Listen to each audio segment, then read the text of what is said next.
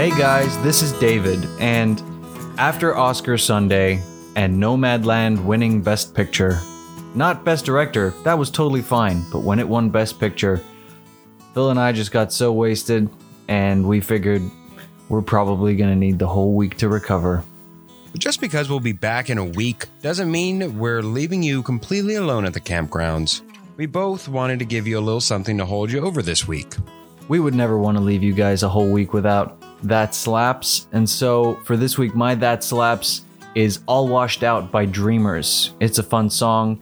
I started listening to it again when I saw an Instagram post that made me think of it because it has a line in it, "It never rains in California," and it sure often feels like that if you're in California. It's a great song, so go check it out. It will be on our playlist, That Slaps by Powwow Podcast. And my That Slaps is Crime of Passion by Tim Atlas. It's a great song. If you have not ever heard of it, go and listen to it. I'm sure you haven't. I hadn't until this week. And if you have, bravo, you have even better slapping ability than me. Thank you for sticking with us and tuning in while we grieve the tremendous loss that Sound of Metal, The Father, and Judas and the Black Messiah are feeling after not winning Best Picture. Any one of the three, seriously. Ugh. Among many other grievances that I have.